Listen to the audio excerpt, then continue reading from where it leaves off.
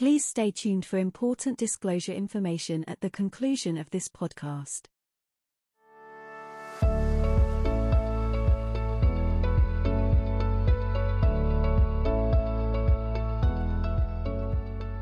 Hello listeners and welcome to DBRS Morningstar's European Securitization Insights podcast. My name is Mudassar Chowdhury, Head of European Structured Finance Research here in London, and along with my colleagues bringing you a variety of insights related to securitization markets.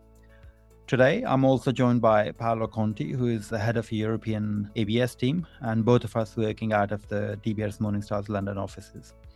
In this episode, we will be discussing the methodology of rating European consumer and commercial asset-backed securitizations, which was published on 8th of September with a request for comments. And the update relate to a revision of the approach on residual value risk. So, to Paolo, to start off with, let's start with the basics. What is residual value?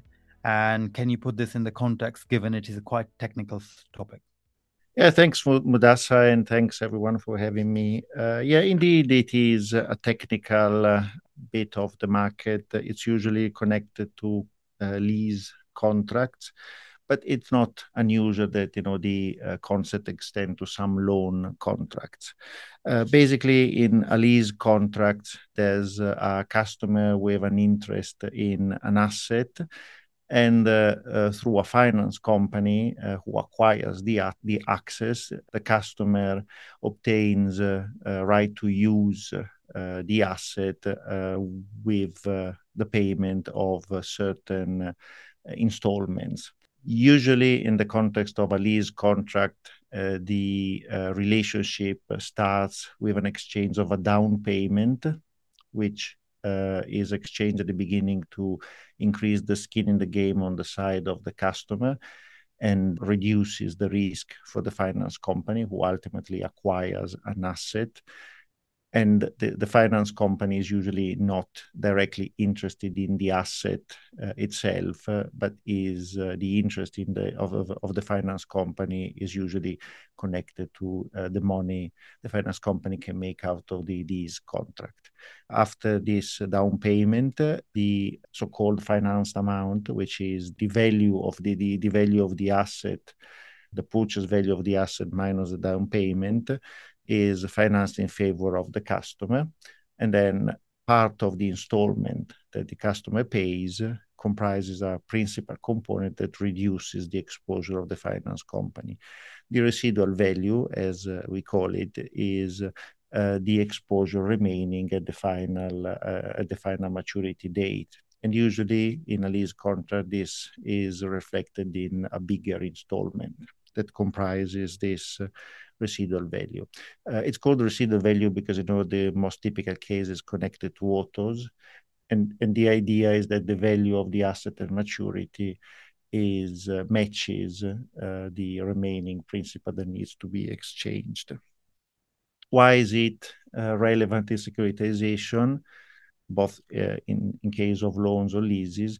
Well, it is relevant because some of these contracts, which may be securitized, require or entail that the finance company may receive the asset back instead of the payment of a fixed amount.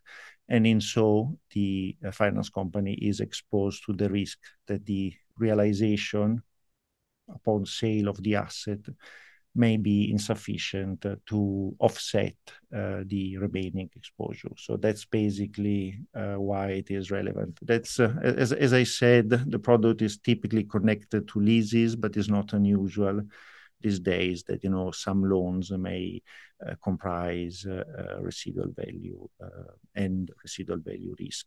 In a sense, the residual value risk is connected to the fact that the value of the asset doesn't match. So if the sale proceed of the asset at maturity exceeds the remaining principal, the outstanding principal of the contract, then the finance company will have a profit from the sale. Otherwise, if the proceeds are lower than the outstanding principal, they suffer a loss. In terms of just to give a full view to the listeners who may not be experts of the market. In terms of leases, the asset may or may not be returned. In some cases, there's what we typically call a financial lease, where the customer has an option to return the asset at maturity or to pay the remaining, the final installment that acquire ownership of the asset. Or there are operating leases where the asset must be returned at maturity, in which case the finance company is always exposed to this risk. So depending on the cases, like the risk profile slightly changes.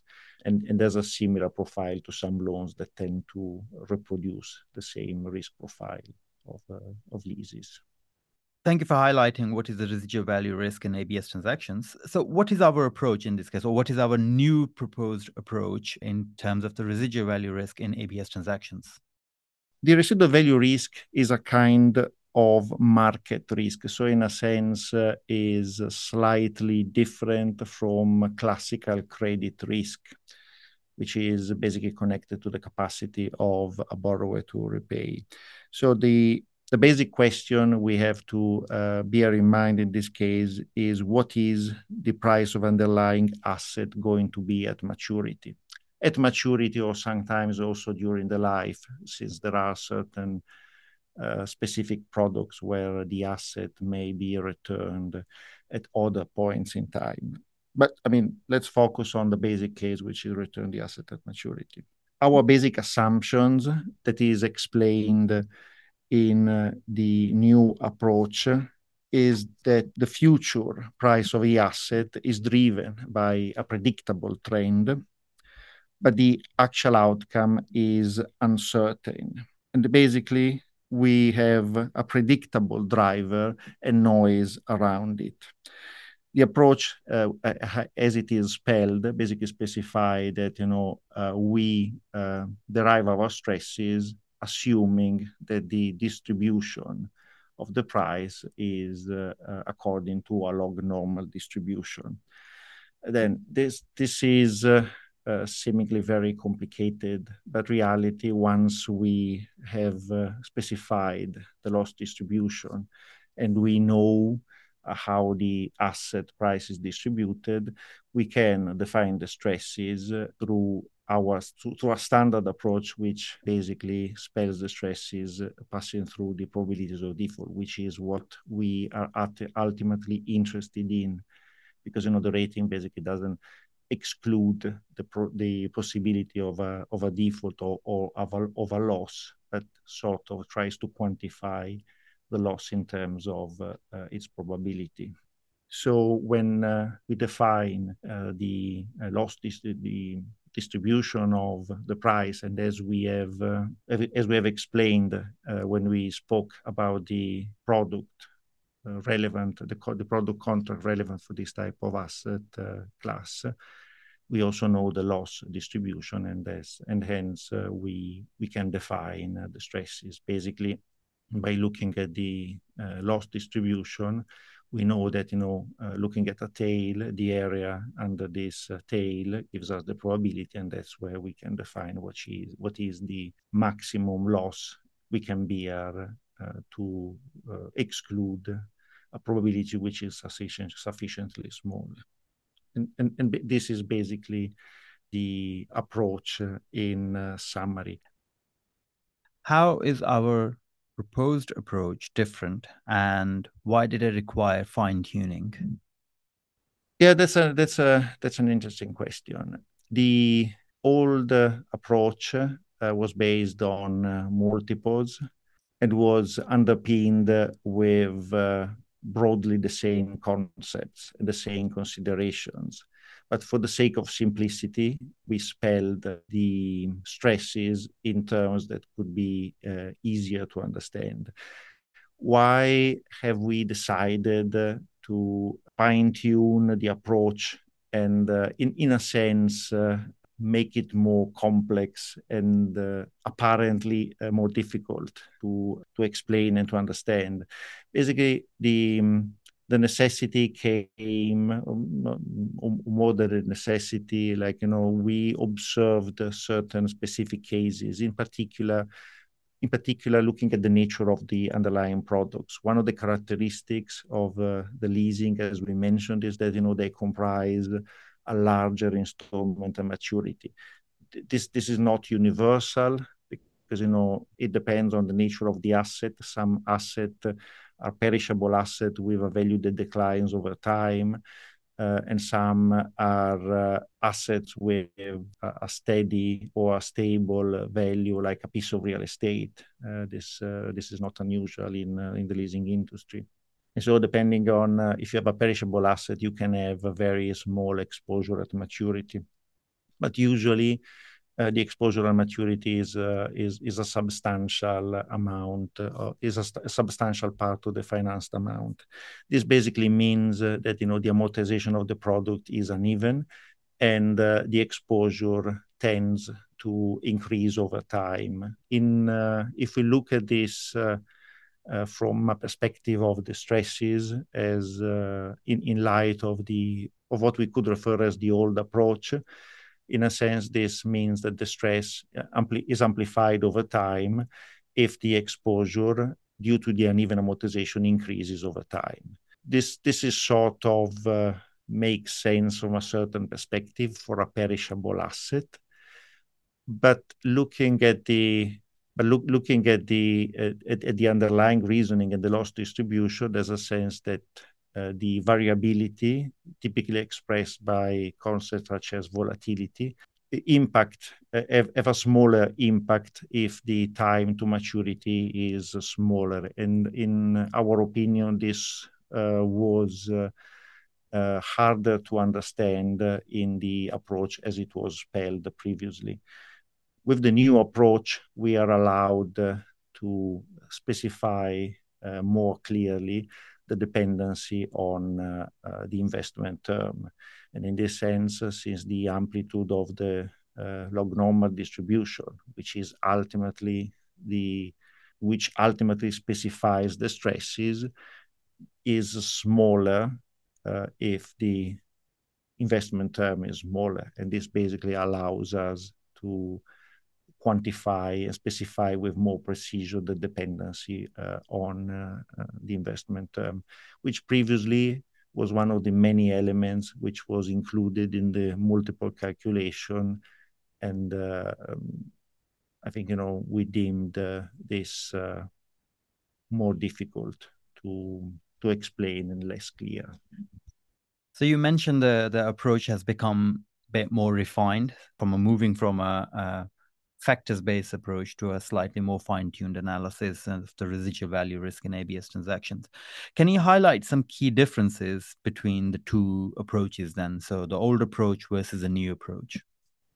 The main difference is the old approach was based on a multiple, which captured substantially all the aspects, and on the identification of what we call the embedded risk, which is basically the risk that the finance company is willing to take at maturity. This is typically relevant for for perishable assets, which decrease in value over time, where the fact that the residual value is set above or below the principal outstanding at maturity is basically defining exactly if your expectation at maturity is to have a profit or a loss. But it is certainly less relevant for assets which are expected to have a steady value or increase in value over time, such as a piece of real estate, which is expected to gain value at least at inflation rate. This is basically the old approach. The new approach has the same foundation, but instead of being based on an all capture multiple, is based on a distribution and spells the dependency on a parameter such as volatility, which is expected to be steady over the life of the contract or less susceptible to changes, and the investment maturity. And of course, will amplify or reduce the stresses at maturity.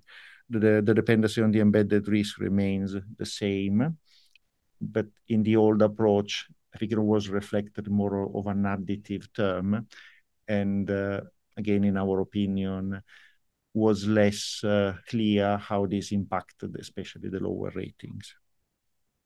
Just to summarize then, so is my understanding correct that with the shorter time horizons, the stresses are decreasing based on this new methodology? In a sense, yes, because, the stresses in terms of what we call the residual value haircut may decrease over time because the investment term decreases. And as we mentioned, the amplitude of the dose distribution, of course, reduces. There's a consequence also the residual value haircut, of course, assuming that everything else, including the expectation, remains the same, which is not for granted. However, as I mentioned, the underlying idea is also that, the typical product with bearing residual value and residual value risk will have an uneven amortization. And so the exposure is expected to increase over time. And in a sense, the two things are expected to partially compensate. Of course, compensation is never going to be perfect, but the idea is exactly, we reviewed the approach because, the view based on multiples and steady multiples were based on very specific niche of the market. If you look at the methodology, in case it's finalized in the version currently available, you will see that there's one example that shows very clearly that, when you compare the two things, the increasing exposure and the increased residual value haircut, the two things tend to compensate and to give a final impact quite steady. So this was I think, in highlight and in summary, the reasoning behind it, and why we have thought of revising and, in a sense, bringing up to light what was the underlying consideration that underpinned the multiples. Thank you, Paolo, for sharing your thoughts with us all, and that's it from us. The updated methodology in its current form is also available along with supporting documents on our website. And if you have any questions or any particular topic you would like us to cover in the future, feel free to get in touch. Specific reports mentioned in this episode can be found in the show notes. For individual analyst details and the latest research and commentary from DBRS Morningstar, please visit dbrsmorningstar.com. By downloading and listening to this podcast, you are agreeing to the DBRS Morningstar disclaimer and legal terms and conditions found at dbrsmorningstar.com/about/disclaimer and dbrsmorningstar.com/about/terms and conditions, including that the information provided is not investment, financial or other advice. DBRS Morningstar will not be liable for losses arising from your use of the information. Please note that the content of this podcast is intended for European audiences only.